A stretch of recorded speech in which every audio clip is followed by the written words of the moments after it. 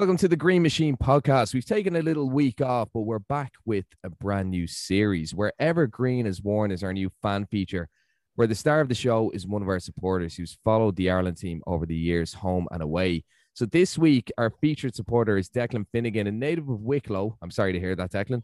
But for many years has lived in London, where he's held various roles in the London branch of the Republic of Ireland Soccer Supporters Club, including secretary and chairman.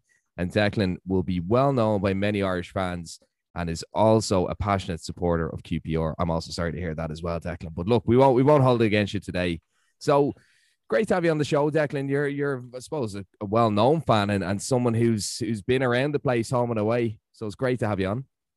Oh, thanks, Nick. That's good. Yeah, I mean, like, over the years you get to know obviously a lot of people, and particularly at the away games, and particularly at the sort of, I'll call them the more obscure games where it's the hardcore go, and it's probably the only time we end up seeing each other, rather than, because strangely enough, a lot of us don't see each other at all at the home games because we sit in different parts of the ground and do our own thing before and after games. But when you're away, there's not many times that you won't meet up with I'll call them the usual suspects who've been around for a while. The well-behaved lads, you mean? Yeah, but most of them are. Yeah, most of them are. Martin, I mean, you know Declan quite well, and I mean, you yourself, you go home and away, so it's a nice one to kick off because I mean, Declan, I've never met you, I've never spoken to you before, but I've heard nothing but awful things about you. That'll be about right. No. I mean, as I said, I've known Declan for many years when he was the festival secretary of the club and arranging trips. Like, probably our first interaction was meeting and going on the famous trip in 2002 to the World Cup. I'd obviously been to home games as well, but like that was the one where I think I really saw Declan enjoying himself on the trip. And I mean, the World Cup 2002 is amazing now. It's 20 years on, and that was just one of the best trips I've ever been on. I was only young then as well. So, but yeah, like, a lot. Dec will be really familiar to a lot of Irish fans. He's been a fantastic help to a lot of supporters clubs as well, who've established themselves, in the last 20, 30 years as well, because I know I'm very biased saying this, and I'm involved now as the club chairman of RIS London, but we were one of the first football supporters clubs started up supporting Ireland, and Dec was at the forefront of that, and a lot of clubs have obviously started up since, but we've always been there to help other supporters groups, and even Declan's now is still involved in the Confederation of Supporters Groups, and just the time he spent over the years like helping other fans and sorting out tickets. I mean, we all joke within our club that Dec's the real runs the show of the FAI over the years, and former member sadly passed away, Tommy Feely used to always call him El Presidente, and because Dec just done a great job for us. But I've known Dec for really many years, as I said, and I've travelled with him and roomed with him. So we won't put all them stories into this evening's show. But I don't know, Dec. I don't know if we've obviously chatted over the years and stuff. But like, what's your first Ireland match? And like, obviously growing up in Wicklow, yeah, just got so obsessed into football. Like how I really got interested in, I'll call it soccer, because I mean, like us all growing up in Ireland, it was GA mainly, but the first game I actually saw live not a proper game, I was talking about local football something, but proper game I saw live was Man United Leicester in the cup final in 1963, and Johnny Giles played that team, Noel Cantwell and but it was Johnny Giles that actually took my eye that day, because he was just he was fairly young at the time, but I mean, he hit two great passes that led up to two of the goals, and I said, really enjoyed watching him. And of course, it was then when he was playing for the national team that it was more. It was there was not really, I wasn't really interested in club football at the time because it wasn't the same as it is now. And in hindsight, boy, was I glad when he went to Leeds United, because I could have ended up following Manchester United for the rest of my life, and that would have been a blessing. It would have been a blessing, Declan. Huh? It would have been a blessing. It would have annoyed me no end. I've got a lunatic brother who Martin knows well. That's one is enough in the family. But there you go.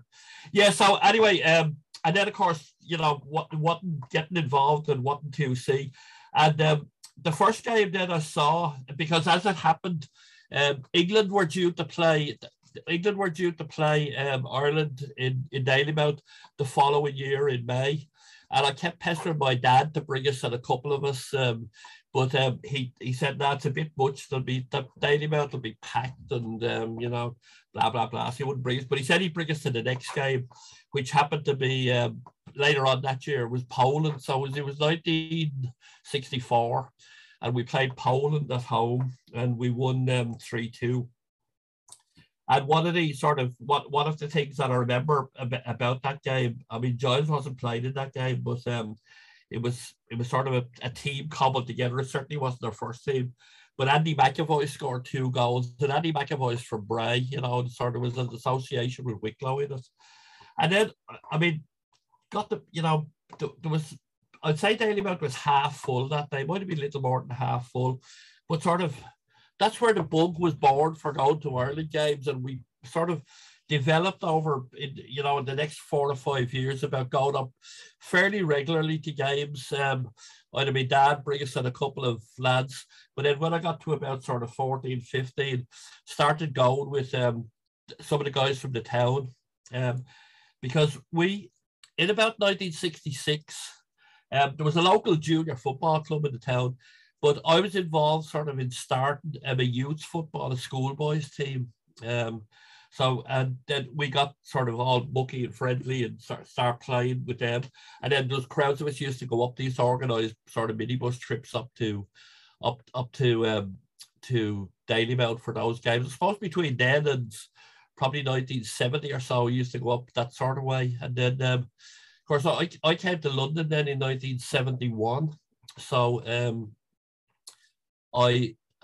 it was a different type of following from then onwards.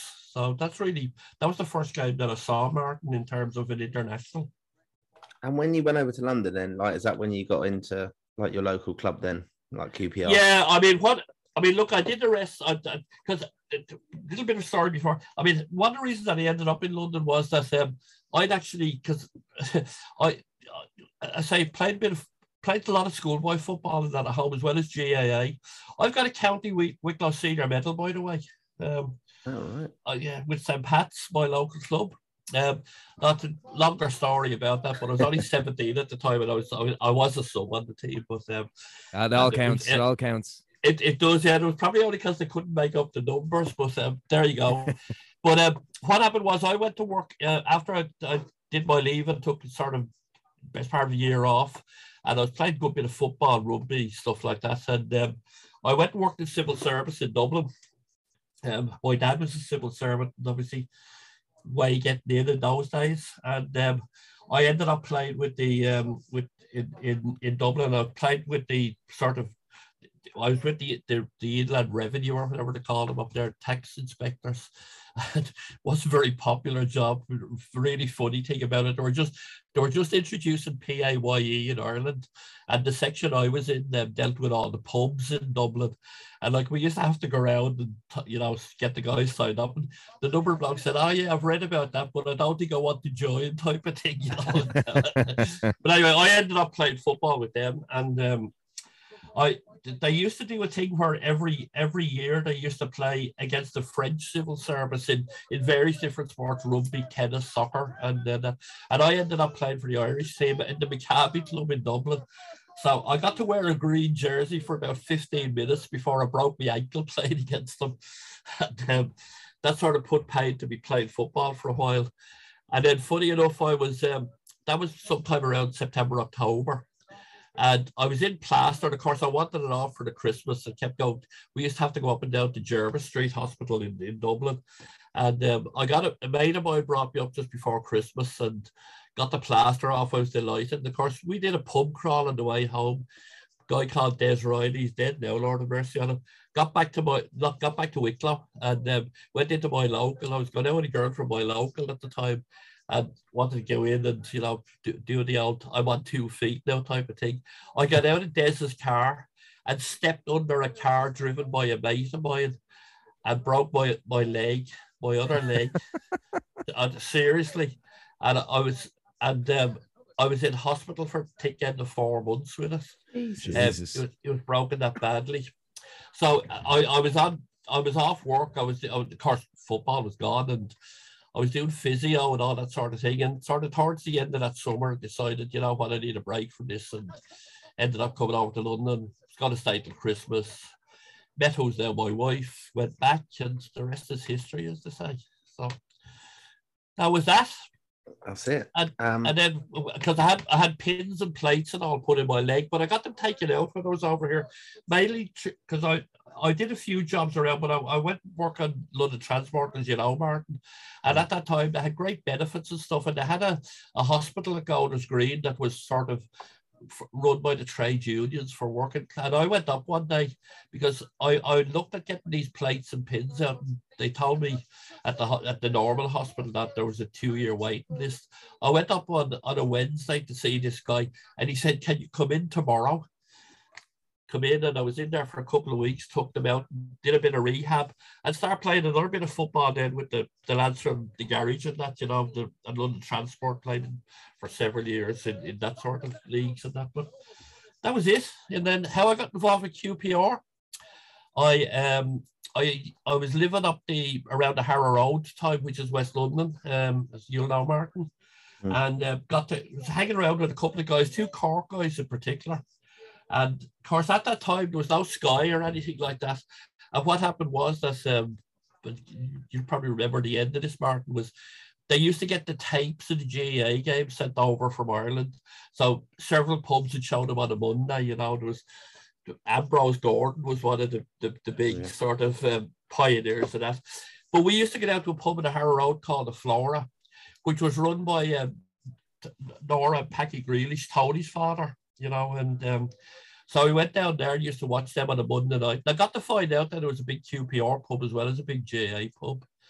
So a couple of lads down there, because at that time, I think I'd been around most of the football grounds in London, but I hadn't been there to QPR. And some of the lads said, come down and we go and one of the games. It was towards the end of the season. And I went down with them on a Wednesday, then went down again the Saturday. They were the last 2 games of the season. And then started the following season in September after the All-Irelands, and that's I went down again with one of them, and I ended up buying a season ticket, and the rest is history, as they say. That's it, yeah, because you've been a season ticket holder for years, haven't you? Yeah. And also, like, there's quite a strong link with Ireland, obviously, with QPR. You've got the Irish R's as well that you... Yeah, that's... I sort of...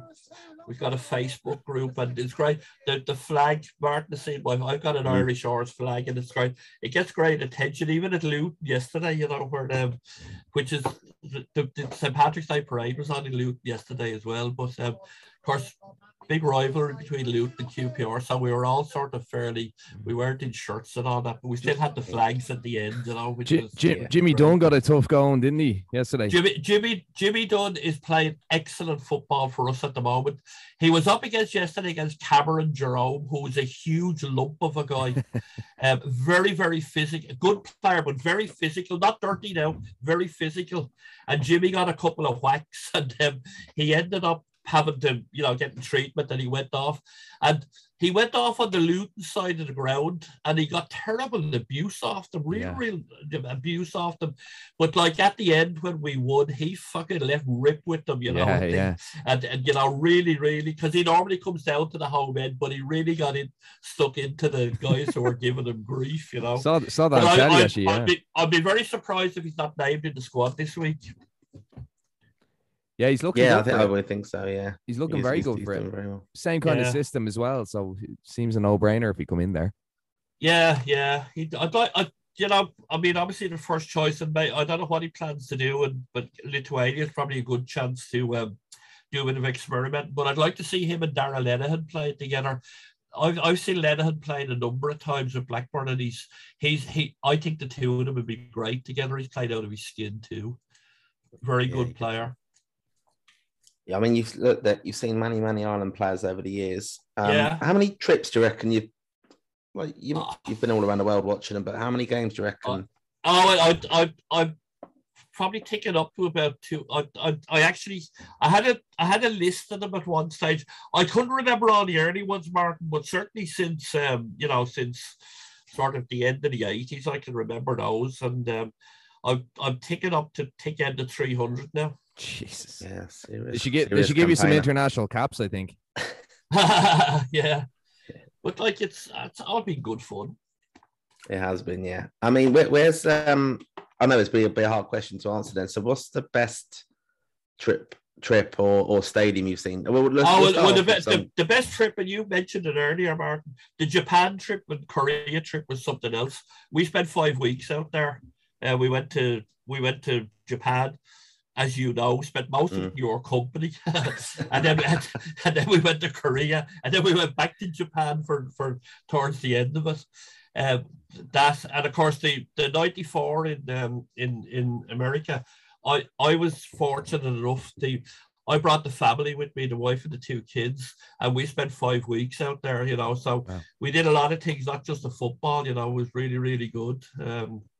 So I suppose that was in terms of football trips, but I mean, Japan was so well organized, and then Korea was a completely different country, and it was that was probably the best, most enjoyable trip.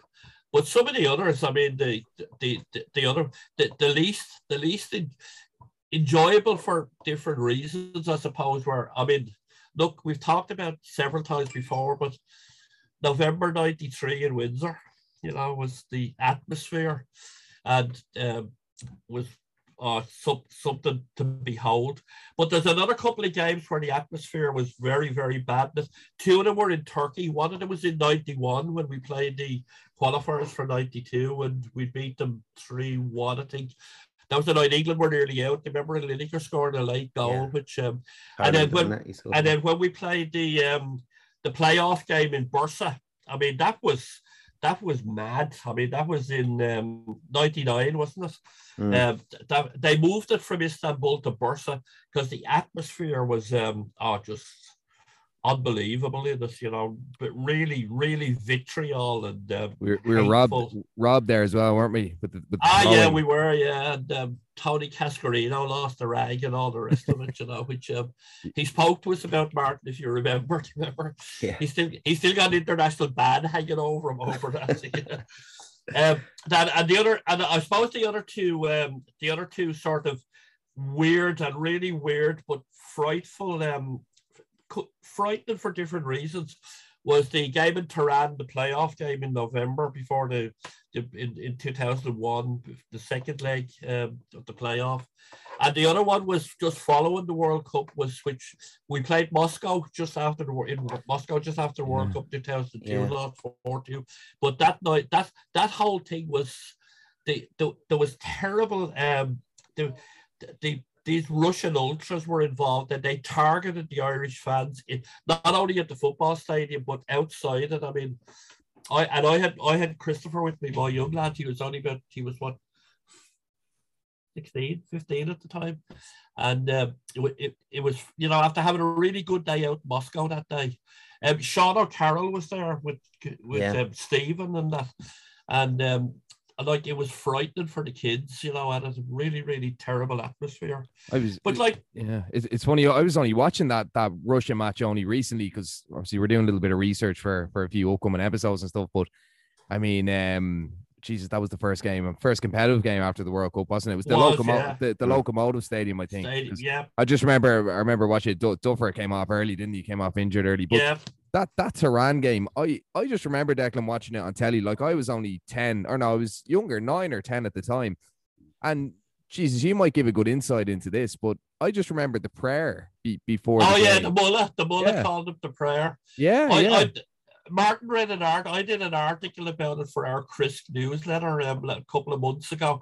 And as I was writing it, I was sort of recalling it a lot better than, as to when it happened. But it was, I mean, the whole thing was just unreal. The Azadi, we went into it. And they put us up on the top because they didn't want the locals raining down bottles and other unflavorable stuff, you know, that they were doing.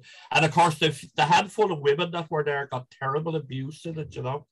But what they did was that they gathered up all the Irish supporters and brought us all into the complex. The Azadi Stadium is inside a huge sport complex.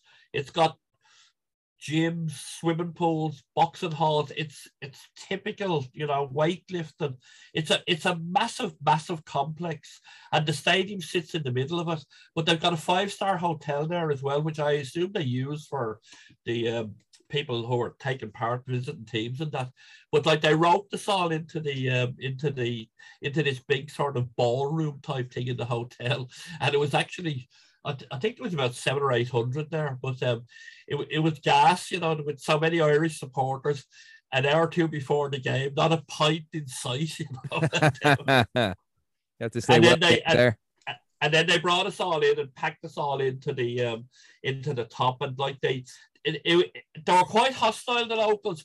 They weren't bad to start with, but then when the prayer came and the thing, it was fucking unbelievable. But they were fully sure they were going to win 3-0. They had a big banner up, you know, showing 3-0 on it that they were going to. They were fully sure they were going. And then as the game went on, and it was evident that they would have won in the end with a late goal, but it was evident they weren't going to win the tie. They became really, really vitriol, you know, and they start firing stuff at us and, you know, things like that. But look, it was an experience as well, you know, more than anything else, because we had some good times out there as well, even though we were only there for 2 or 3 days, you know, with locals. I mean, we got all sorts of it. I mean, Martin knows these, and he mentioned Tommy Feely, but there's legions of stories that go on about it. And 2 of my favourite stories about Tom, where Tom's a real character, known by everybody on the Irish football supporter circuit. I had organised the trip, and of course we had to get visas, and getting visas at the time was a real pain. But we had to, when I'd arranged to have all, there was 30 odd of us went, and I had all the passports ready, and I had an appointment at the Iranian consulate in Dublin. Had everyone's passport, of course, except Tommy. No sign of him. And I couldn't wait any longer because I was afraid of losing my slot. And I went down and went in, and there's a big stern-looking Iranian guy in the Muslim gear and all. Anyway, hardly any interaction with him, only sort of business. But anyway, he took all the stuff, took all the money, blah, blah, blah. And I said to him, look, we've got one more person that's going to go. I said, but I said, there's a delay getting his passport. He said, would I be able to bring it down tomorrow? And at this time, I didn't know where Tommy was. There was no mobile phones around at the time, you know. So he said, you'd have to be here at 11 o'clock. And he says, I can't guarantee. Anyway, I eventually got hold of Tommy and brought him down with me. And we went saw this guy. And Tommy was Cockney, second generation Irish. His parents were from Clare. And then Tommy was giving it full. He said, "Oh, mate," he said, "You'd be doing me a really good favor." He said, "If you could do that for me," he says, "and if you can get it done," he says, "there'll be a good drink in it for you." He said to this Muslim guy. Oh, Jesus! And I grabbed Tommy and said, "Let's get out of here." But anyway, so we got the visas. We all went, and we went to we flew out through Istanbul, and we got into Tehran about 3 o'clock in the morning. This guy met us with my name on a board. I didn't even know this because we hadn't made any transfer arrangement. But the agent I booked it with in London transferred. He brought it, so my name was on it. So he got us into a bus and he was bringing us to the hotel. And like he said, I've arranged a city tour for you tomorrow, 11 o'clock in the morning. So he says, "Is there anywhere you want to go to?" So Tommy stood up in the back of the bus and he says, "I want to go to Bobby Sands Street," which is where they renamed it, with the British Embassy. It was Winston Churchill Street before that. And he said to the guy, he says, "I have the address here if you want this." But that was all good. That was good fun, in terms of doing it. Of course, as Martin will know, we had the sadness of Tony Booth, our chairman. That was the last game he ever saw. Brought him back. He discharged himself from hospital. He had a terminal illness. Discharged himself from hospital in the morning. He rang me to say, pick me up in the morning. Says, you're in hospital. He says, no, I'm going. Came with us and straight to the hospital from the airport and the way back. In fact, I thought in Istanbul they were going to let him fly. He was that bad. Oh, good. But anyway, look, that was that. And of course, then we knew we were going to Japan, and the work started about getting the arrangements for Japan, which was nightmarish, to say the least. I think one of the stories of Japan, which is worth telling as well, is we like for listeners, our club obviously, and it was around. I remember there was no mobile phones and stuff, so a lot of the administration of the club at that time then were looking at accommodation, flights, packages, all these kind of things for the members to make it available to the supporters club members to travel on this trip. And obviously, I was one of the people who was mad to go on it and follow the team. And it's just once in a lifetime opportunity to go to Japan. Dec, tell us the story of when you done the mad journey into Dublin. Oh yeah, because they were all the accommodation was being done through agencies. FIFA had let out to agencies, and we hadn't booked anywhere. Although we got a good deal flying with Korea Airways. See, the other part of the story was I was going to Japan anyway, even if we didn't qualify. Myself and my brother and a couple of guys from Wicklow, we were going, and we booked an apartment in Tokyo anyway, so we were going regardless. And so, of course, when the lads wanted a club trip, we got the flights, couldn't get the accommodation. So I found out that there was a travel agent in Dublin had got the rights to the accommodation, got in touch with him, and he hadn't sold loads of the packages. So I said, I just want to buy the accommodation off. He didn't want to know at the time. But anyway, cut a long story short, we sort of arranged. I said, I'll come over to see. I flew over to Dublin in the early morning, went and saw him, did the deal, and he says, I need to be paid for this today. So I said, what? I flew back to London, got in touch with Damien, our treasurer, flew back to Dublin the same day to pay for the accommodation. Amazing that. So we got the lads in and they were done. But the other thing about it was that just by sheer coincidence, I got out to Tokyo on my own the day before the guys flew out, and what happened was that I was meeting up with the brother in that, and because these guys were out doing and Tommy was involved in that as well, because he met Colin and them in. The lads went to Australia, flew to Australia, then flew to Tokyo. And Tommy did the same. And they met Tommy at the airport in Sydney. He was on the same flight. Tommy hadn't booked anywhere in Tokyo to stay. So they said, well, you can stay in the flat because Declan's not coming out until tomorrow. And the lads never told me. They met me at the airport, brought me in. And we're in an apartment. There was 3 beds in one of the rooms. And in the middle bed, I could see a body in it. And it was Tommy. And he sat up and he said, do you want your bed back? He said to me, and fucking fell back asleep. It's like, who's been sleeping in my bed? That type of thing. But what I was going to say to you was, and you know this, Martin, that just by sheer coincidence, the big city like Tokyo, the hotel that we'd actually booked in was right around the corner from the apartment that we were staying in. So it was great. Of course, I was able to go around and check the booking and that, because I was still a bit nervous about all this, that we hadn't got them.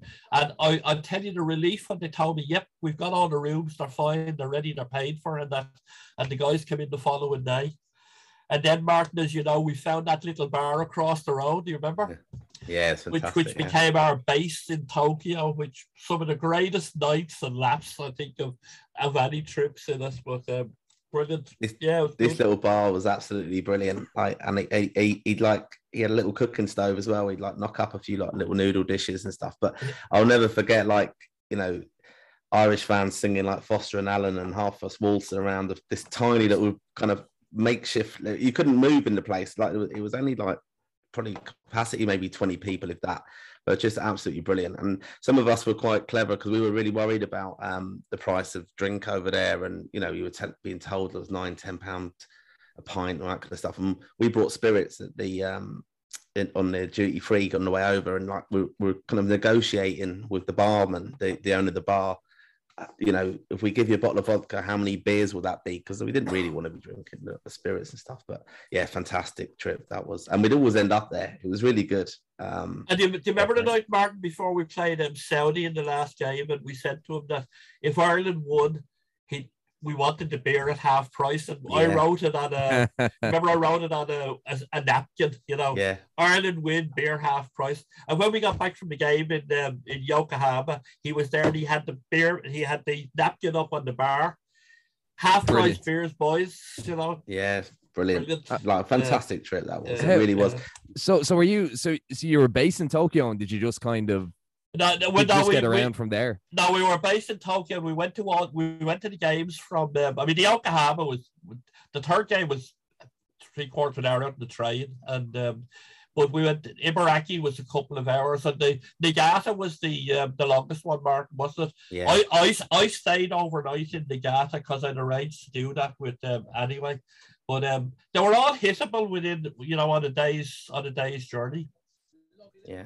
I mean, even that first game, it's a brilliant story as well. We the Black Pig. We're the Black Pig, and it was absolutely brilliant. Like after the game, ended up all over the place because remember, Germany played the Saudis and they absolutely gave them a hammering, didn't they? I think 8-0 or something. 8-0, and we ended up like I don't know how we managed to track each other down, but I think it was just when the word went round. Oh, there's a place called the Black Pig, so we went there. But we drank it dry basically, didn't we, Dick? He said the guy he sent us out. He said myself and Stephen and somebody else. He sent us out in a taxi to get out to the supermarket. He said, "Buy whatever beer you can." We got 2 taxis down. He gave us a load of money, £1,000 or something. I trusted us, and we came back full of these cans of beer and that. You know, where he told me he sold more beer in 2 nights because we were there to fun than he had done in the previous 6 months. Jesus. But there was Japanese television and all down. Do you remember, Martin? The word had gone around. And one of the funniest things about that night, Martin, because you were involved in it, do you remember the penalty shootout against the garage door afterwards with the locals? Brilliant. Jesus, it was serious crap that was. Like massive game of kind of Gaelic football and everything on the street and stuff. It was just such good fun. Like everyone was just funny enough. Do you remember we went up to see the Irish team training on the open day in Chiba City, which was about an hour 15 minutes outside Tokyo on the train. And that was the only open training session that they did. And we went in, there was about 3,000 or 4,000 there, you know, a lot of them were locals. And we went in and they came out, the players, the whole squad came out on the field, and everybody's waiting and they were getting into, and they started playing Gaelic football. They played the Gaelic football game. And people were looking at them sort of saying, "What's going on?" And like, there was a couple of good, a couple of decent players on it, you know, lads who could play, like Kenny Cunningham and Judd and that, and what they call him. But remember, Clinton Morrison looked like a really good GA player. Yes, he did. Yeah. There's footage of that on Rising Suns, isn't there? Where you feature, Martin. There. There's footage of the lads having a kick about playing a bit of Gaelic. That was, and then we went. I mean, of the games. I mean, the Cameroon game was really good because it was the first one, and we got the equalizer. That there was good fun at it. But the atmosphere in Ibaraki that night was something special, wasn't it, Mark? Fantastic. Game, you know, that was amazing. Yeah, it was. And funny enough, we were going out from the town out to the stadium. They were running shuttle buses, and I remember we were going out, and Colin was involved in this. You know, this time before he got respectable, and.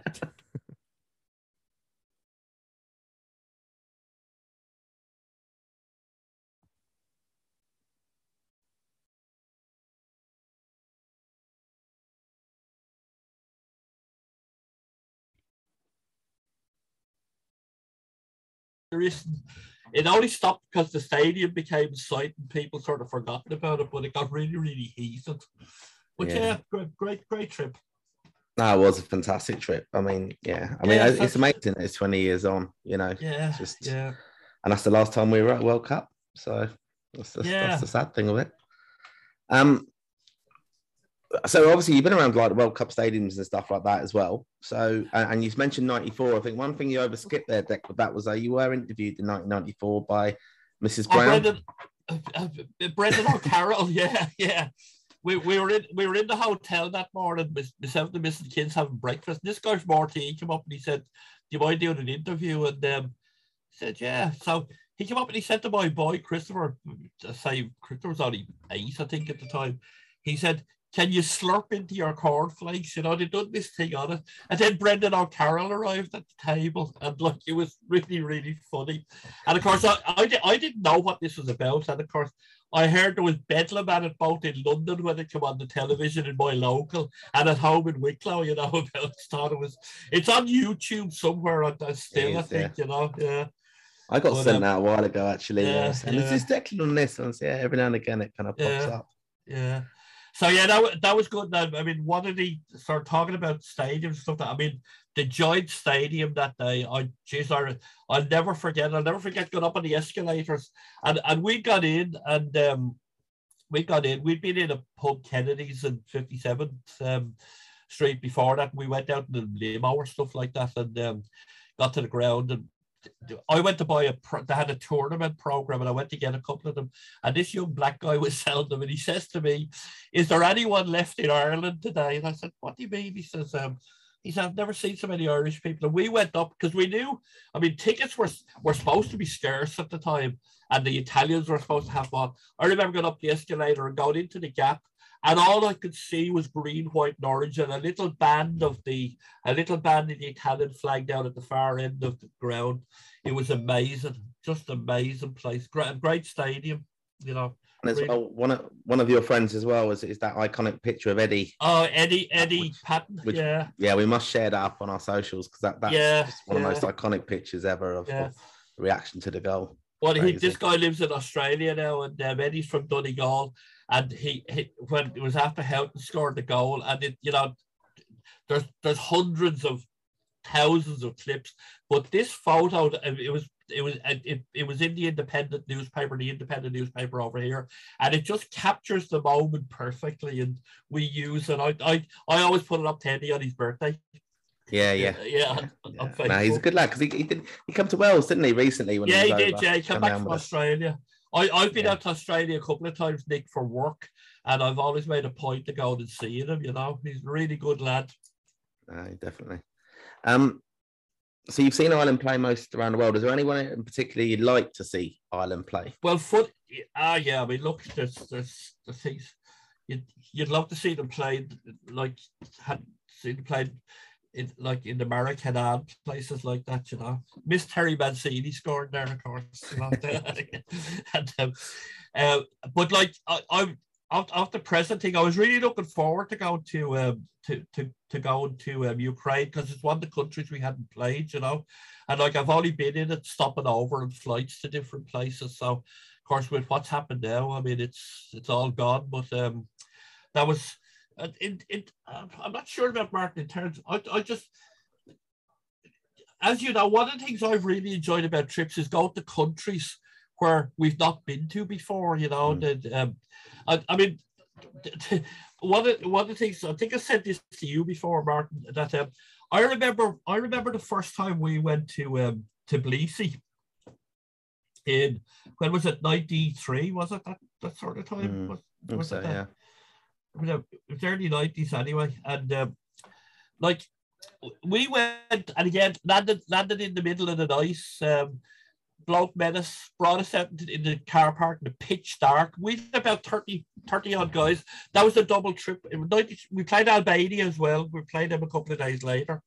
Brought us out into this, in the middle of the pitch dark, into this old coach, this old sort of 1950s English style coach with a cracked windscreen on it, put us all in it and headed us into town. And but this guy kept going left and right. And Damien Byrne, who was treasurer at the time, was sitting up front with me. I said, "What is the steering going in this?" And Damien says, "No." He says, "What he's doing is he's trying to avoid the potholes on the motorway, you know, going in." And of course, there's no light on it; it's all pitch black.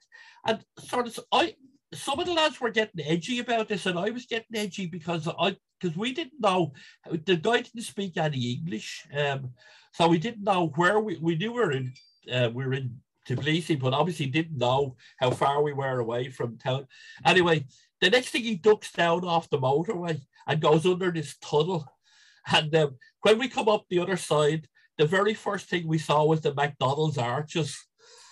And the minute the guys saw the McDonald's sign, they knew, grand here, you know, and that's what it was. And it was in the middle of winter at the time, I remember. But like it was good crack going around it because following the team around, because the team were staying not far from where we were, and that was when we went and saw them play. They played England, do you remember, in the rugby? We followed them down we followed them down to the hotel. They'd arranged a private show in a pub. And we blagged our way into it, of course, as we normally do. Martin's the great blagger, but that was one of the first. That was the first ones that we did. But like what I was going to say was, having been back to Tbilisi 3 times after, sure, Jesus, we know the city Tbilisi now as well as we know Dublin in terms of walking around it, you know, and where things are and stuff like that. But yeah, they were, you know, it's going to places and other places like where, you know, the Macedonia we've been to. Kazakhstan was another one, you know, another place we hadn't been to. Armenia, Moldova, all these places you wouldn't go to if it hadn't been for football. So that's I mean that's it. I mean, in terms of doing that, yeah. And what's amazing on our trips is, though, like you said, you know, you're following the team down and like to kind of the private showings and stuff. Is, you know, we always run into the players because they've got a lot of time on their hands. Let's be honest, when on their trips, they can only train so much. There's a lot of rest and it's a lot of travel on them as well. And, you know, we've had some great moments meeting the lads in all sorts of places as well. You've also, though, acquired, I know, over the years, a few kind of mementos, some trips. I know you've picked up a few shirts, and the Aidan McGeady boot story always makes me laugh. Oh, that was in where was that? Was that Macedonia? Was that? I think so. Yeah. We were at the game and we were all corralled into one end and very strict with the military and that. And I said to this guy, "Can I go out on the pitch to take a photo?" Kevin and Bernard and all them were, and Steve and that. "Can I go out on the pitch to take a photo?" He went and said, "Yeah, okay." And then the lads followed me out. We start walking down towards the middle of the pitch to where the dressing rooms is. And we went, and this guy said, no, here, the security guy. And Joe McGlew happened to come out and saw us there, and he said, "Oh, come in," you know, and we went in, and we were in the middle of the sort of what do they call where they do the interviews after? Yeah, the press zone, the press zone. Yeah, the press zone. Yeah, and of course, loads of the lads were there, and of course, John Delaney was there. And he says, "Oh, come in." He says, "Go into the dressing room, help yourself to a drink," and all that sort of thing. Anyway, we went into the dressing room. There's loads of gear in that left around, to which we helped ourselves to. Jeez. I took a pair of boots out to skip. They were the smallest size boots ever. I reckon they were McGeady's boots, I reckon, but I put them in the bag, and of course, we start telling people there were Robbie Keane's boots, and everybody in the square sort of heard that I had Robbie Keane's boots, and there was people queuing up. They want the people, fucking girls, old agers, they wanted to try them on, have photos taken on with them, and this story got totally out of hand as the night went on. Blokes wanted to buy them, all this sort of stuff with them, but it was really, really funny that what went on that night. Yeah, we stayed behind that night because Kevin Kilman had been kept back to do the urine test, and he couldn't pee. So there was only, before we went, we gave Yaman a hand to tidy up the kit and put it all in the van, and the rest of them all fucked off on the couch and left Kevin there on his own in the room with the official, and us putting the gear on the thing. And it was really, and then we walked back into town from the stadium that night. That was on the way to the square, but we heard this music along the riverbank.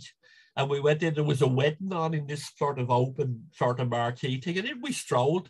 Oh, geez, we got welcomed in, come in, have a drink, sing a song, you know, photos with flags and jerseys and all sorts with us. And then we went back into town and got the Robbie Keane's boot stories. But look, they're all they're all good crack. I mean, it is brilliant. I mean, you know, like I've always said that we should have a book out or something, because these fan stories are absolutely brilliant. I mean, do you? Sorry, Mark. I think what Nick will probably enjoy this if you haven't told him already. I think one of the the best things that happened, it wasn't because we were doing it. It was because with Stephen, a friend of ours from lives in Wicklow. Do you remember the day we went to Tel Aviv? We went for the day. Yeah. I haven't told this story. This is absolutely brilliant. That when we played Israel, we played the second game in Tel Aviv. Like I didn't want to go to Israel at all. I said to Martin, "Do you want to go?" He said, "I don't know." We got. I actually found Alitalia were doing a special deal. It was less than £200 to fly to London, from London to Tel Aviv, and back in and out through Milan. And it was all. We left London at 6:30 in the morning to go to the game, and we were back in London at 9 o'clock the following morning. Time for a beer, game, everything else went on it. But a friend of ours that goes with us, he wanted to go. It was on Easter Saturday, that game. And he said, I'll never get away with going to a game on Easter Saturday. He said, they'll go to Tel Aviv. He said, so he decided to bring the missus and the kids to Milan for Easter weekend. And he said to Jane, he says, oh, by the way, he says, I'm going to a football match on Saturday. He didn't tell her on the day it was actually in Tel Aviv. and he met us he knew what flights we were on. He met us at the airport. When me and Martin got there, he had 2 beers on the table. We a couple of drinks into Tel Aviv. And of course, we arrived in Tel Aviv. None of us with any luggage or anything, nothing. And we got grilled a bit about why we were coming in. And of course, Stephen, this guy from Stephen has an opinion on everything, fair to say. I think Martin, isn't it? Yeah. We said we didn't want to be in this country. We're only coming to football. Of course, they gave us some fucking daggers about it. And of course, I had my passport with the Iranian stamp on it. Oh, and of course, that led to other questions, which took us a half an hour. But even like, do you remember we went into McDonald's, Mark? We had to go in through. Do you remember the guys with the machine guns on the? You had to go through a metal detectors, yeah, metal. And just to get a Big Mac.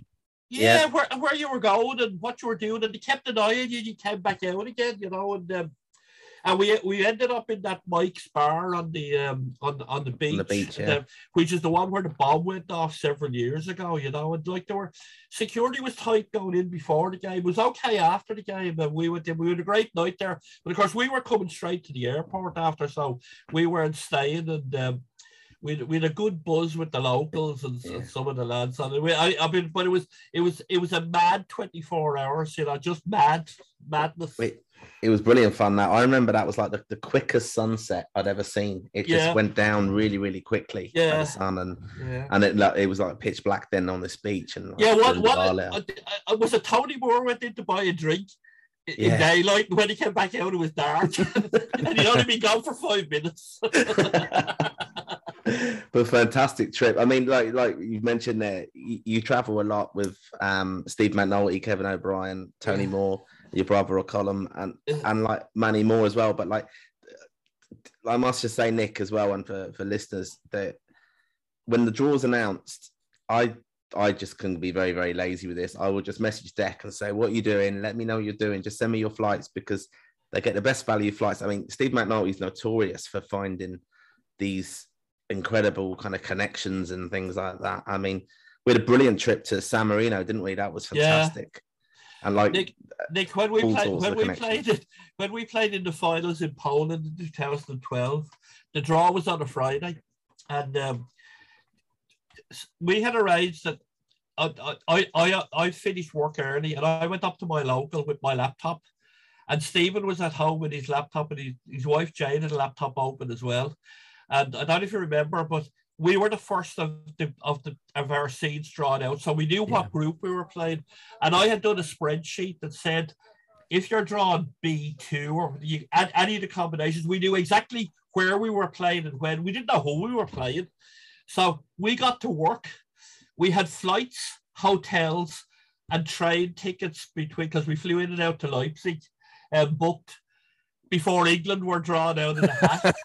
and the guys in my local couldn't believe this, Jesus, that's a skill in its own right.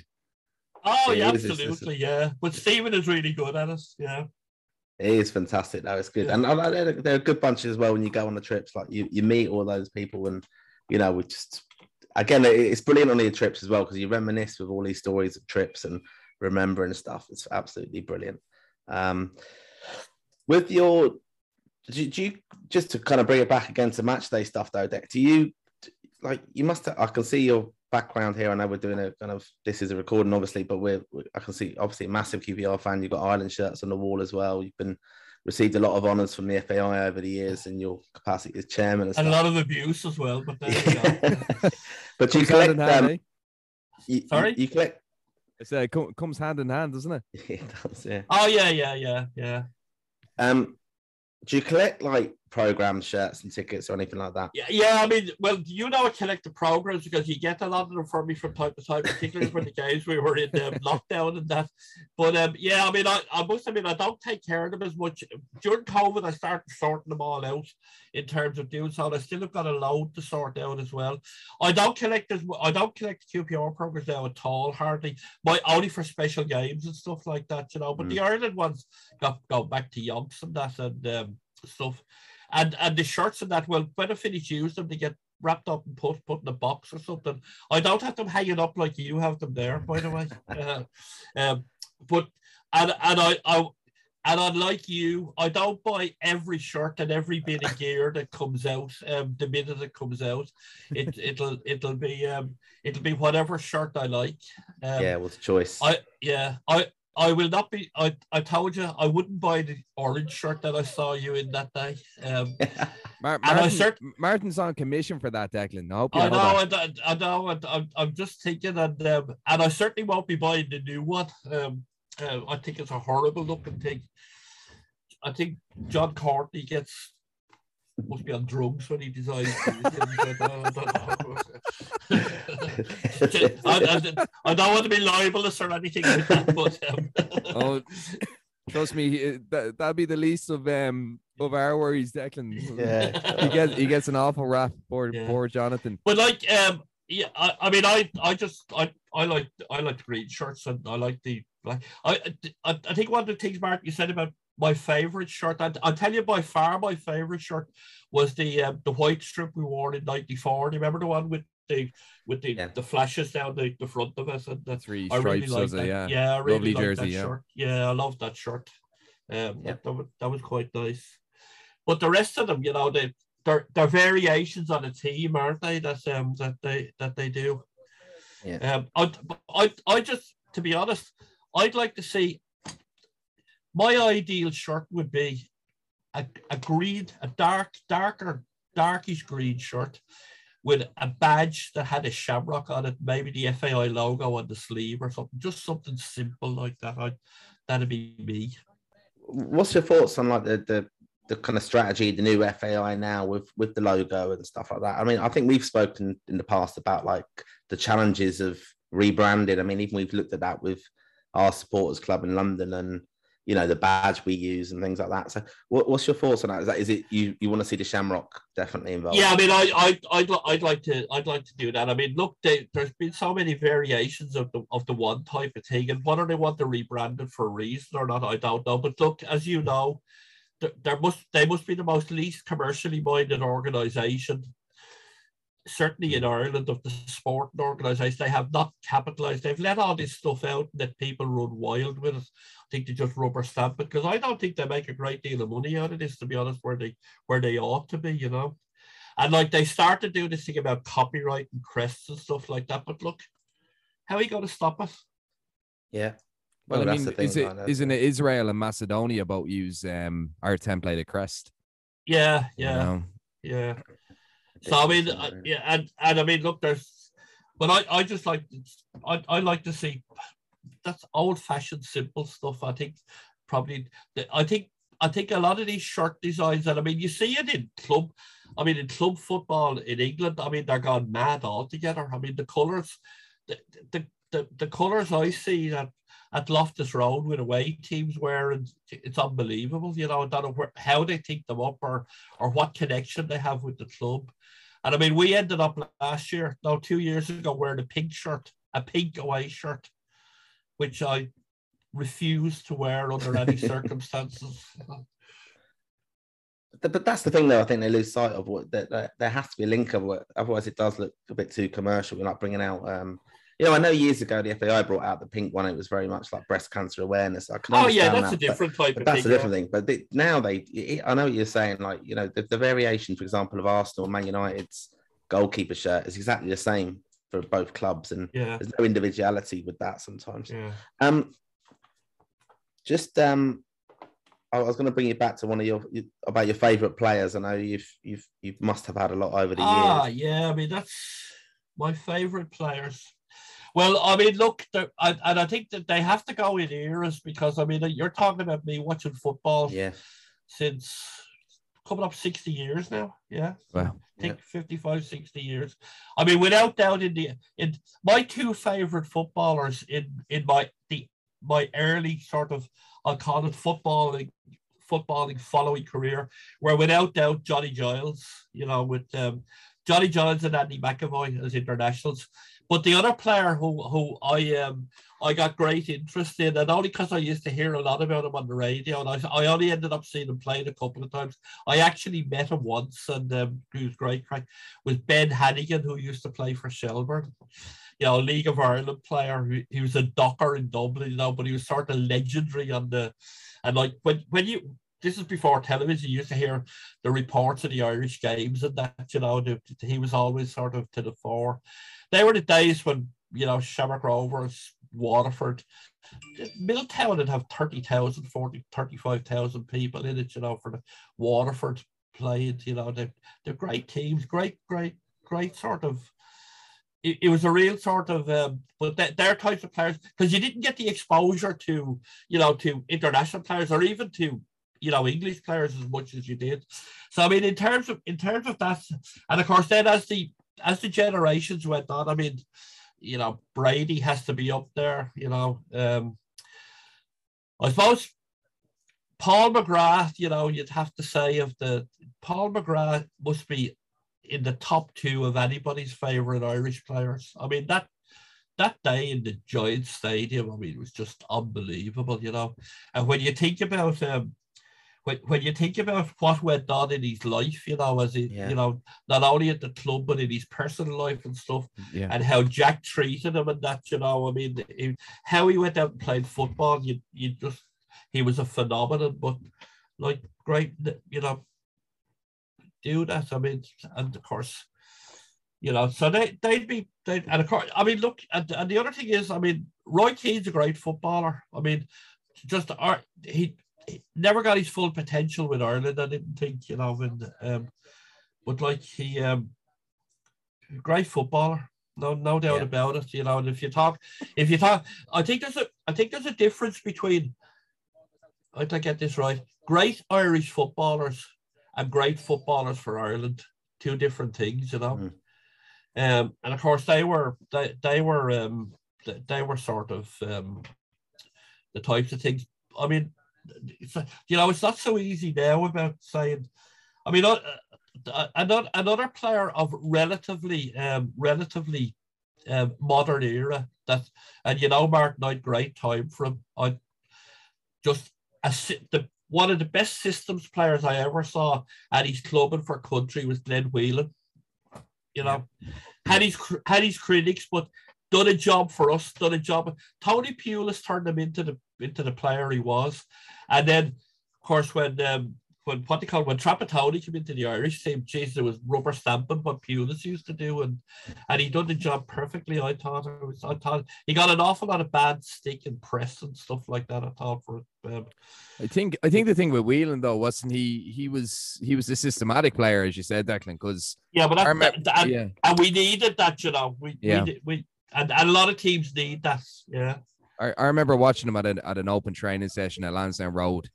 I think it was in 2017. I think it was just before the Serbia match in the World Cup qualifiers, and he was the best player on the training pitch. Like, he was all over the place. But like, some of the stuff he was doing, he probably didn't have the same license to do, during matches and stuff. He was quite technically good, but he used to just sit so deep, didn't he, for us? And again, a lot of what he did was restricting the space, wasn't it, rather than playing ball. I was just disappointed he didn't get to the 100 caps. It would have been been really well deserved. Because I mean, he played he played so many Premier League games for Stoke, and that he was linchpin for them for several years. That and of course coming on. I mean, who's my favourite player now? Couldn't tell you really. I suppose. I mean, Coleman has to be up there in terms of what he's done. But the other player in the team that I like now, I like watching him, is John Egan. Yeah. I like John Egan. I'm not sure. I mean, of the players that are sort of in the system now, that's what are the longevity of some. Well, any like Jeff Hendricks that down. I know he's down at QPR at the moment, but like he's coming to the end of his stint as international player. Say Shane Duffy's 2 or 3 years away from them. Could be closer if he's not getting first team football, because I think Kenny is keen on players playing, isn't he? Yeah, he likes players to play, and good. I mean, I think I say to you the other day, Mark, it's good to see Doherty coming back into form. And I don't know what Callum Robinson's sort of exciting, but we're lacking forwards. I think I know some of these young guys that are coming along. Great to see them doing what they're doing. I'd like to see them prove it 2 or 3 times for us. That's the thing, yeah. What's your view on the goalkeeper situation then as well? Look, we've never been as well off, have we? I mean, look, it's like the man in possession. I mean, Bazuna's done nothing wrong, has he? No. But then he's Kelleher has played well for the games that Liverpool have asked him to do. But the other guy that's played absolutely out of his skin is Travers. I mean, I was down at the QPR game at Bournemouth just before Christmas, and I'll tell you, Travers made 5 saves in the last 15 minutes of that game. 3 of them were world-class saves. I'm not saying that they're just a QPR supporter. They were. He shouldn't have got near them. He was just outstanding that night, and he's been their player of the month, and that for 3 or 4 months consecutive now. But he's played really, really well. Yeah, we were chatting earlier, myself and Nick, and I think that the stats are incredible. Like Bazuni's had I think 13 clean sheets, and Travers has had 12 this year. And I know Keller has not really played, but then the profile's been quite, lifted by his performance in the cup final and scoring the winner and that stuff. We don't really want to talk about Liverpool at all. Never. No, ever. No. Like a true bank. With regard to, I'm going to bring you back now, actually, about your criticism of Man United, which is totally unfounded, and your sensible brother who does follow them. He played football, didn't he? Oh yeah, Nick, my brother John was certainly by far the best of footballers in our house, and he actually played for Bray Wanderers and played on the team that won the cup in '90 against St Francis. So he played on that team, played League of Ireland, and then he went on and played Leinster Senior League, and he was actually coaching then at the Bray's under-21 team, because I'm involved with St Joseph's and that, and still plays 5-a-side and that, but he's gone totally Man United nuts. He was always a Man United fan, but he's got obsessive now. Yeah, he goes home and away, doesn't he? He goes to he lives in Wicklow, Nick. Married, 2 kids, works for the ESB, goes to every single game, home and away. Jesus. There was a time he was spending more time in England than I was.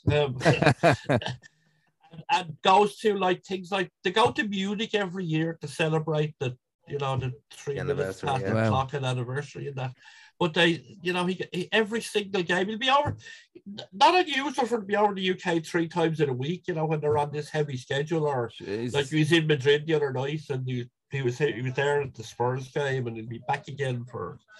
But John played for Bray, decent, probably best footballer in the town of his age, and was got the chance with Brian, done really well with them, and had the, got the year that, as I say, they won the cup final. He was the only Wicklow-born player on that team, the only county Wicklow-born player on that team.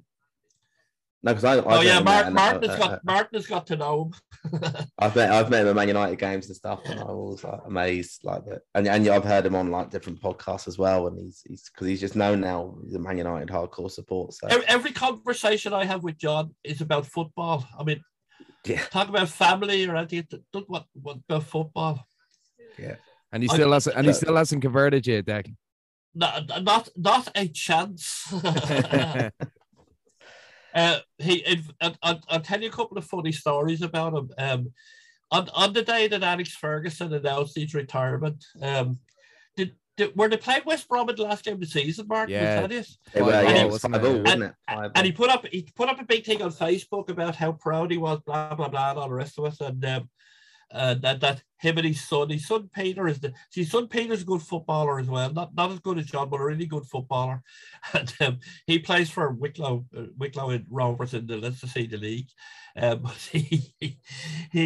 He said it'll be great to go over and see Sir Alex in his last game, blah blah blah, and all the rest of us.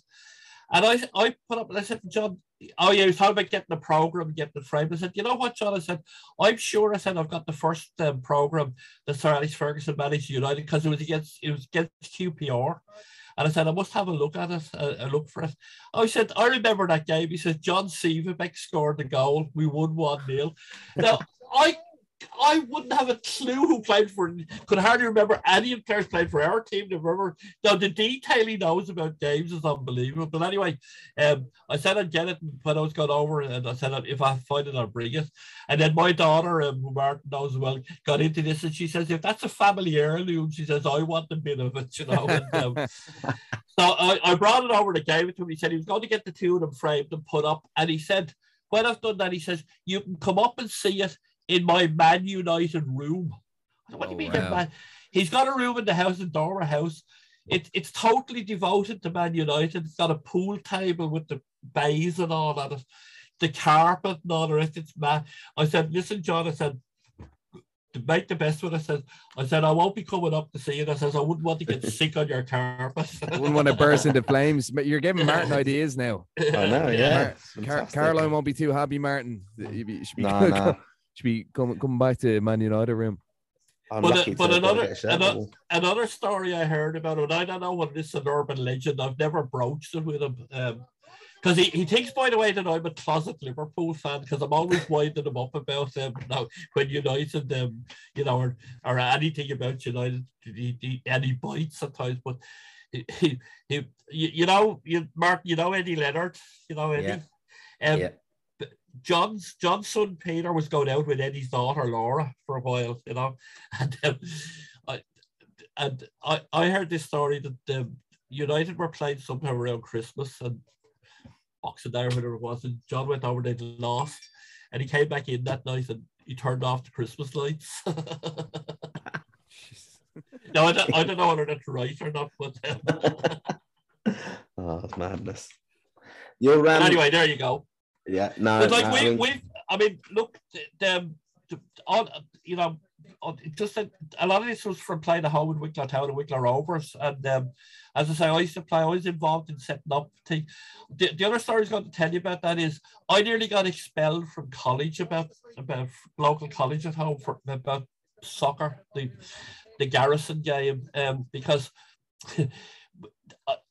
I was in school with guys who played, of my age group, who played for 3 or 4 different schoolboy teams around the locality, and we decent players between us. And I wanted to get the college entered. They used to run a college thing at the time. Dr. Tony O'Neill, who was at UCD, who was a great sort of amateur football man, and sort of founded UCD, thing, used to run this, and I wrote to him and wanted to get the team. He said, get in. He said, but you have to be sponsored by the school. And I knew the head, we were the De La Salle school. I said, there's as much chance of hell freezing over as this happening. So I went into his office one day, grabbed some headed notepaper and put the team entry into the competition. And the letter came back to the school addressed to the headmaster. And of course, they found out it was me, and I nearly got thrown out over it. But anyway. With regards to like your following Ireland, then was Jack your favourite manager or? Yeah. I mean, look, did he really? Didn't he? I mean, he transformed the whole thing, didn't he? The whole football, the ethos, the country, you know, about the view of it. I mean, you know, what he came and did and the way that he did it, I think you just had to admire him, didn't you? I mean, look, he was, I mean, but like, he was really the first of the professional managers, wasn't he? I mean, the rest were all sort of either part-time, like Giles, he done it with player manager. Owen Hand, you remember Owen coming over, he was doing it, he wasn't doing it, and Martin's probably told you, Nick, that we've been looking at London with guests that we've come over to do, you know, guest nights and Q&A stuff, and some of the stuff that these guys tell us, I mean, it's like Chatham House rules, you know, some of the stories you hear about, it's unbelievable, you know, stuff that went on, and it just showed you how amateurish the FAI were. And if you think they're bad now, some of the stuff that went on before that, they were really bad. But in a way, but like it was, I'd say outrageous stuff, yeah. Yeah. But I mean, look, the managers that they went through at the time and did different stuff, but I mean, Jack was different class, wasn't he? And, you know, the experience he came through, and that was, you know, just changed the nation, really, I think, to be honest. And certainly, I think changed the national perspective of soccer in Ireland without a doubt. Yeah, I think so, definitely. I mean, it was obviously very sad when he passed away, and you know, the Finding Jack Charlton documentary we discussed at length before, and really amazing to see that.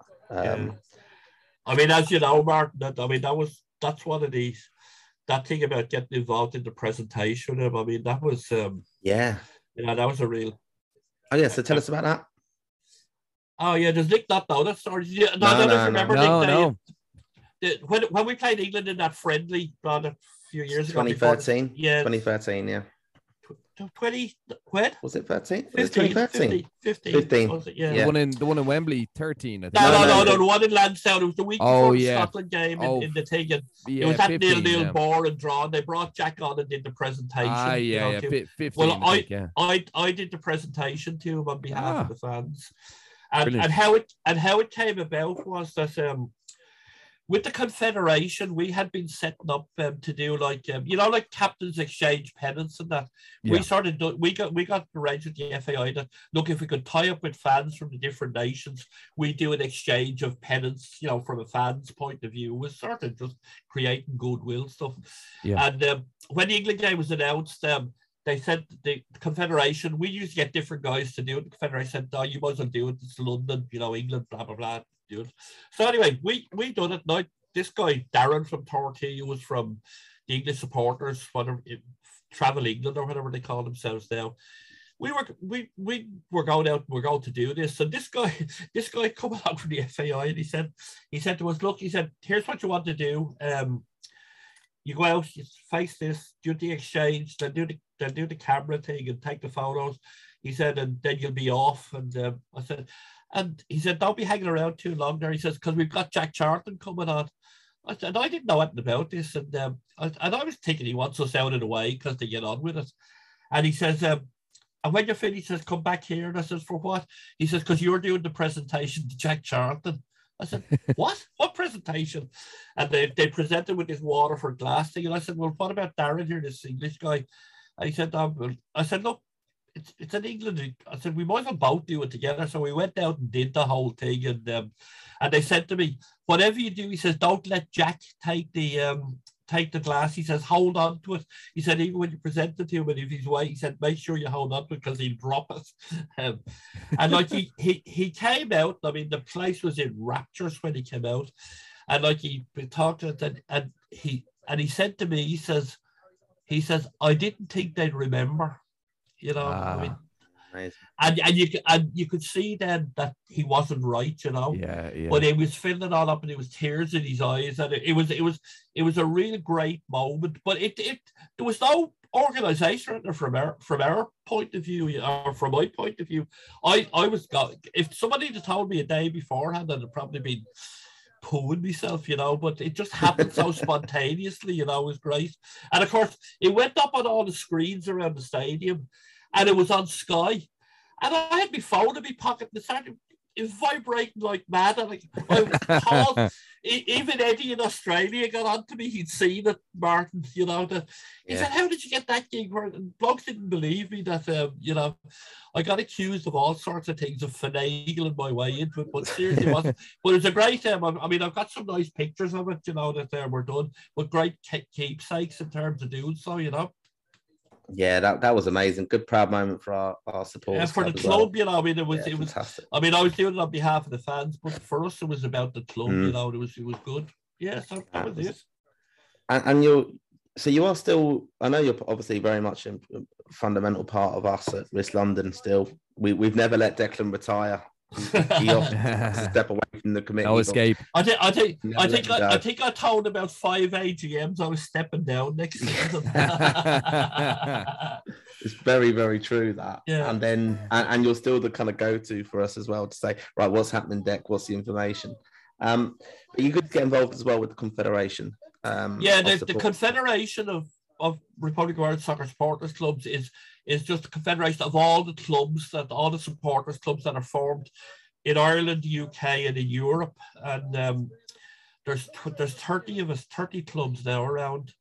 And it was something that started back in 2014 or 2013, that sort of time. It was all part of that gathering. You remember the gathering thing that they did about and there was some money put by, they used it for that. So I was sort of one of the founder members of it. And I've been involved with it in terms of being I represent our club on it, but I'm also on the executive, and I'm the ticketing officer, which is sort of a handy place to be at times, Very popular man, I'd say. Yeah, well, depends on how things are going. I think, that's there's days when we're not, but it's good to be able to be involved in it and to do stuff, but again, I'll see how long that'll gotta be. I've been retired, Nick, from work for 5-6 years, and I keep saying I'm just gonna sit back, enjoy going to football games. That means you're never at times, so but I think it's coming to the time now that hanging up my pen or putting my pen in my pocket for the last time, or whatever the admin equivalent of it is. But there you go. No, I must say, I know I've often said it to you as well, the work that Declan's put in over the years on tickets and stuff. I just know even, I think it was Euro 2012, and all the kind of, because it was the first tournament we'd qualified for quite a while, and there was a new ticketing scheme and things like that, and the loyalty pots of how we could apply to UEFA. And I remember, I think it was mad that Declan, wasn't it? Declan secured with the FAI, and spent hours and hours on how we could kind of get this code to be able to apply for UEFA. So it was going to loyal fans and saying, well, our club's represented at many away games and stuff. This is a lot of them have been home and away and things like that. And then it actually transpired in the ticket ballot, didn't it, Dec? You were one of the ones who didn't even get a ticket. Yeah, that was we did all this, and I'd done all this planning, and you applied for tickets, and I remember it was actually the 16th of March when people got their emails about tickets, and I got my email and said, sorry, you've not been successful. I'd been to every qualifying game and every game for about the last 20 years, and so I couldn't believe this. I said, must be a mistake with this. And I even found there was lads who in our club who had only joined the week before who got tickets for all 3 games. So I rang John Delaney. John said to me, he said, I know you haven't rang me, he says, to wish me a happy St. Patrick's Day, or to ask who do you think is going to win the champion hurdle today. But he says, how many tickets are you short? And he couldn't believe it. I mean, he fixed us up in the end as he did, but it was strange. But then Poland went much better, Martin. Or sorry, France went much better, Martin, didn't it? Yeah, it did. Yeah, we got different system in place, and everybody in our club who applied for tickets got them. We had a real sort of real. I don't know what the word is, but I know that we managed it much better than a lot of other people. We stopped all duplicate applications. You had to be a member of the club, you know, people who wanted to sit with each other. Now we got all that sorted out. Everybody got what they wanted for themselves, you know, and it worked much better, you know. It worked well for France, didn't it? Yeah, I mean, I'm not just saying that. I mean, I've been the club secretary and chairman as well, and I liaised with and worked with Declan on stuff, and it's a lot easier now as a club administrator, I suppose. Because the hours we used to do, it was all like email. Now we can use Google Forms. I mean, I know I've said it about Risk London in the past as well, and kind of bringing it back to Japan. Our club treasurer is actually based in Japan, and I must give him a shout out to him because he's Andre Maxwell, because he does a fabulous job for us. He's over there now, and he's just recently opened a bar, so we wish him the best of luck with that. Did he go over in 2002 and just didn't want to come back or something? No, he'd been, but he'd been there. He met a Japanese girl and he went out. I think he was teaching English out there for a while, and he's taken citizenship, and he does that. He speaks the language and all that sort of thing. Went out, but I mean, people don't believe me when I tell them the treasurer of our club is based in Japan. Yeah, it's amazing. Yeah, and does it perfectly. You know, it works perfectly. Yeah, like the most important person in our club, I'd say, because obviously the money's important, and doing the administration for all the members and stuff, and keeping up to date with their accounts, running the Euro and Sterling account. It's incredible. And he does it all from Japan, and like responds to emails on top of everything. But yeah, he's just opened up a bar over there. So we actually sent him over a signed Island shirt. So and he's got it up already, pride of place. So yeah, wish him best of luck with that. Just to kind of finish up with your deck. Are you looking forward to you? I mean, I know you've been a season ticket for many, many years as well. Do you think, are you looking forward to the games next week and in the next couple of weeks? And how do you think we'll qualify for 2024 in the Nations League? Yeah, I mean, look, it's good to see some games again coming up. You know, get a chance to see. I hope to see some of the other players playing as well, you know, some of the fringe players, particularly in the second game, see how these lads do, because you're never going to know what you put them in. So yeah, I mean, look, in terms of like the Nations League and qualifications, I mean, look, I don't know. I really don't know what's going to happen. I mean, this thing with the Nations League will be turned on its head with Ukraine, you know, and we that all could affect where we are and where we get seeded eventually and stuff like that. Look, a lot of it will depend on who we draw, won't it? And that'll be the big thing. I mean, what will we end up as third seed still? I think so. Yeah, depends on the coefficient by the draw, doesn't it? And I think we're currently going to be third, aren't we? Yeah. And I mean, it depends on who it is. I mean, look, you have to sort of say that it's great qualifying for tournaments and disappointed when you don't. But I mean, I just like to think that Stephen Kenny is putting a plan into place to put the base of a decent team together with some of these young lads and see how they get on. And if they're good enough, you know, we should be able to do it. I mean, I know that like the FAI 5-year plan that was presented relatively recently, I know that Jonathan Hill is keen that to see that Ireland start qualified regularly. Now, to be qualified regularly, you really have to be thinking about being first and second seeds in groups that you're playing, and that's a thought. I mean, second seed is probably achievable after good, but we're miles away from ever being a first seed in the group again, I think. Yeah, I think the last time was 2004, wasn't it? Yeah, and we didn't even qualify for that. yeah. So I mean, in terms of where we go and what we do with it, I think these games coming up this year, for what is, I know, as I say, the Ukraine thing is thrown a little bit in the melting pot. How many we've got? What, how many games we've got Two, nine games. Is it 9 games this year? Calendar year? Yeah. 6 in the Nations League, 1 friendly and 2 friendlies. Yeah. Yeah. So I mean that's a sort of in a short between March, the end of March and the middle of November is only sort of 8 months. And I think that's a great window for being able to see what we've got and what we're about in preparation for going into 2023, which will be for qualification.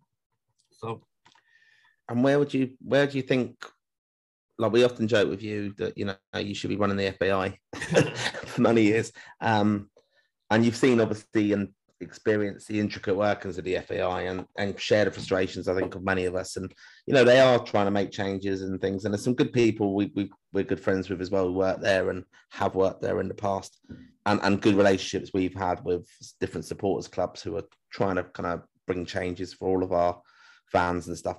Where do you think they'll be in the next 5 years? And do you think they'll get their act together? It depends.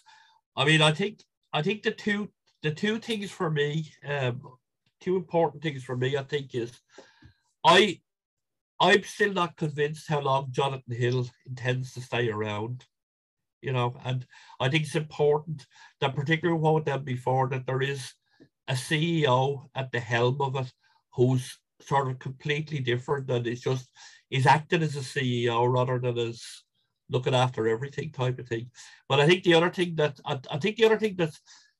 should be the strength of the FAI, but it's probably the weakness, is this fractious relationship that there is with the League of Ireland, and I think International Football and League of Ireland are now two completely separate things. And I'd like to see the FAI doing a lot more for the League of Ireland.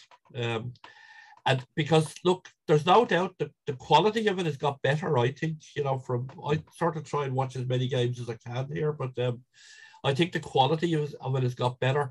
I think the other thing that's making it better is that some of the players who've either tried it in England, haven't coming back, or don't go as quickly as they used to do before. And I think there's a bit of stability there.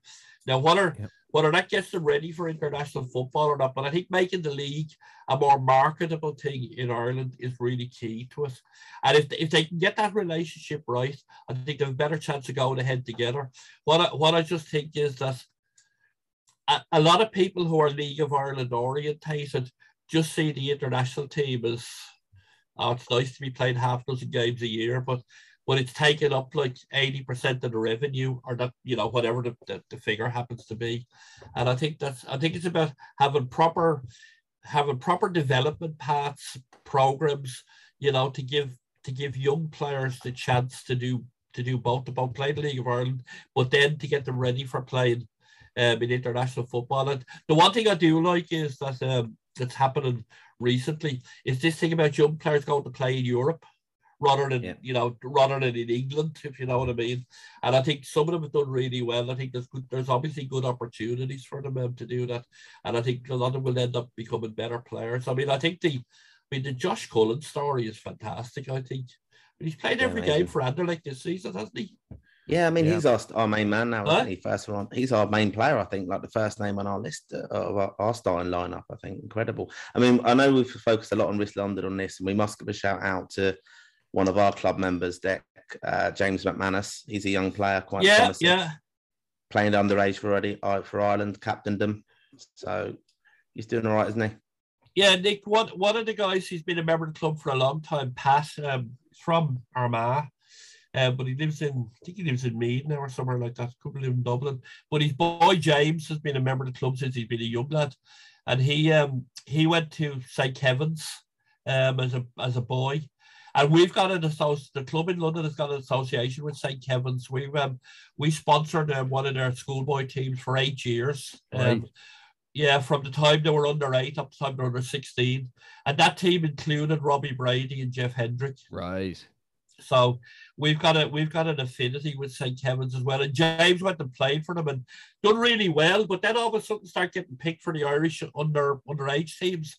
And he's under 17 now, Mark, isn't he? He is, yeah. I mean, he's on the bows. He's because, as you know, St. Kevin's and Bows have done this under 15 this time. Merged underage, yeah. James has been called into the senior panel. I don't think he's actually played for him, but I think he's been brought in for experience and stuff like that as well, you know. Yeah, Nick's a Bows fan, so you can keep an eye on him. I'll keep an eye. I'm paying his wages. Yeah. No, but he's a good lad. I mean, it just shows you, like, you know, I love seeing the young lads coming through and stuff. And, you know, I'll be like, him and his dad have renewed their season tickets through us. So we're very proud of, like, James and what he's doing. And, yeah, wish him the best of luck this season. And picked up in the Ireland squads and stuff. So Risk London producing players as well as fans, which is good to see. Yeah, definitely.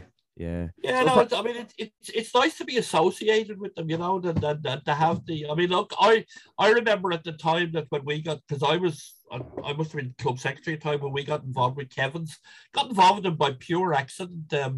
One of the guys who was a member of the club, his brother is quite active. Kieran Heffernan is quite active in St. Kevin's, and Brian was a member of the club in London. He used to live sort of in London half the time. Went back. And they were developing their all-weather pitch at Whitehall and at their club ground. And they were doing a 501 draw or 1,001 draw. Brian asked us would we buy tickets for it. We said we would. But by the time it got to us, it was too late. So his boy was starting to play. They were starting this underage team. And he put me in touch with a guy from St. Kevin's, a fella called Billy McCormack. And he said, would you be interested in sponsoring the club? And I went to the lads and said, we started off, we bought them, spent a kit and all that sort of thing, €1,000 or something we spent on them.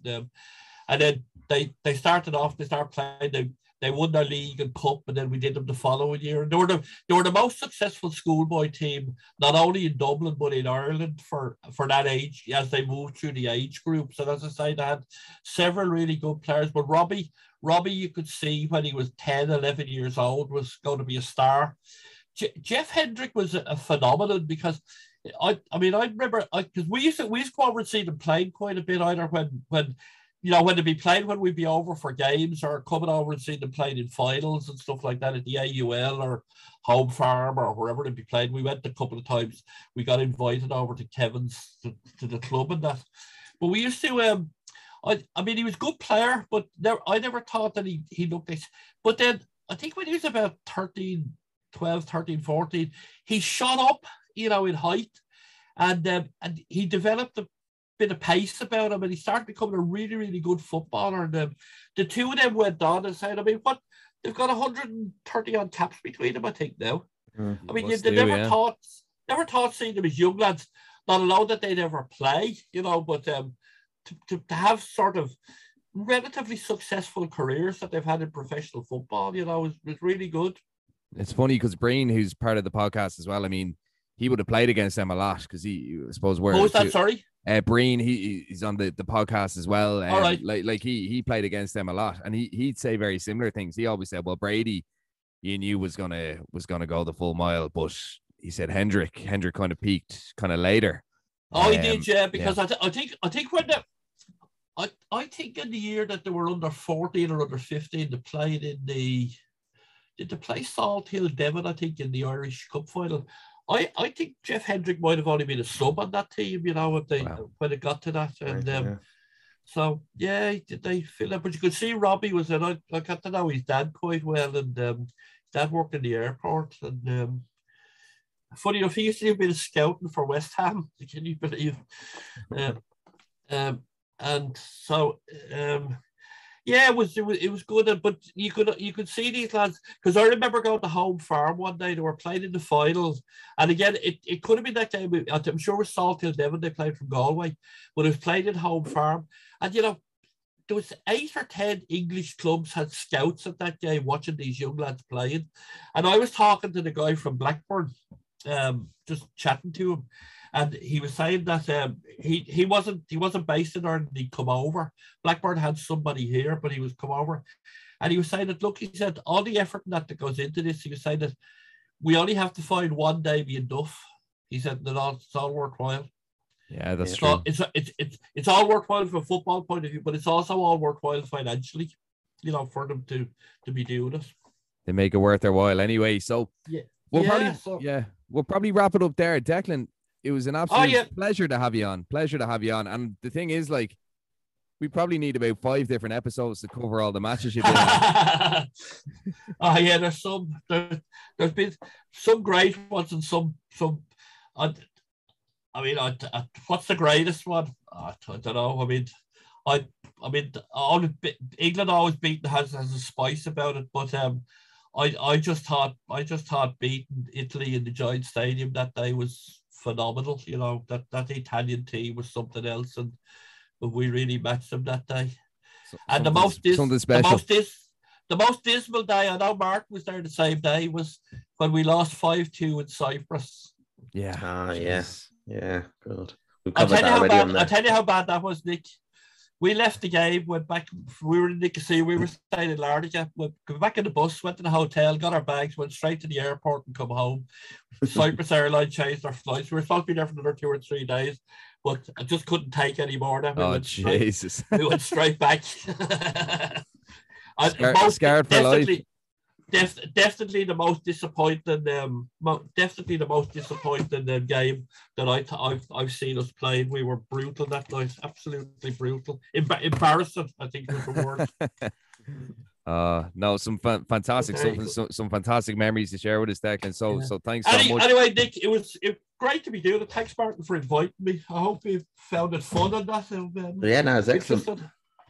I knew you'd be good, and let's look forward to a lot of good trips to come as well. So and thanks a lot. Don't forget to get my tickets for next week, will you? Yeah, no worries. Super. So we'll leave it there. So our first ever episode of Wherever Green is Worn. So thanks again to Declan Finnegan. If you'd like to feature on Wherever Green is Worn, do drop us a message on Facebook or Instagram. You can go onto our website as well, greenmachinepodcast.com, and you can hit the contact section and send us a message and let us know if you'd like to come on and feature. So Declan, thank you very much and all the best. Right, all the best. Cheers. Thanks. Cheers.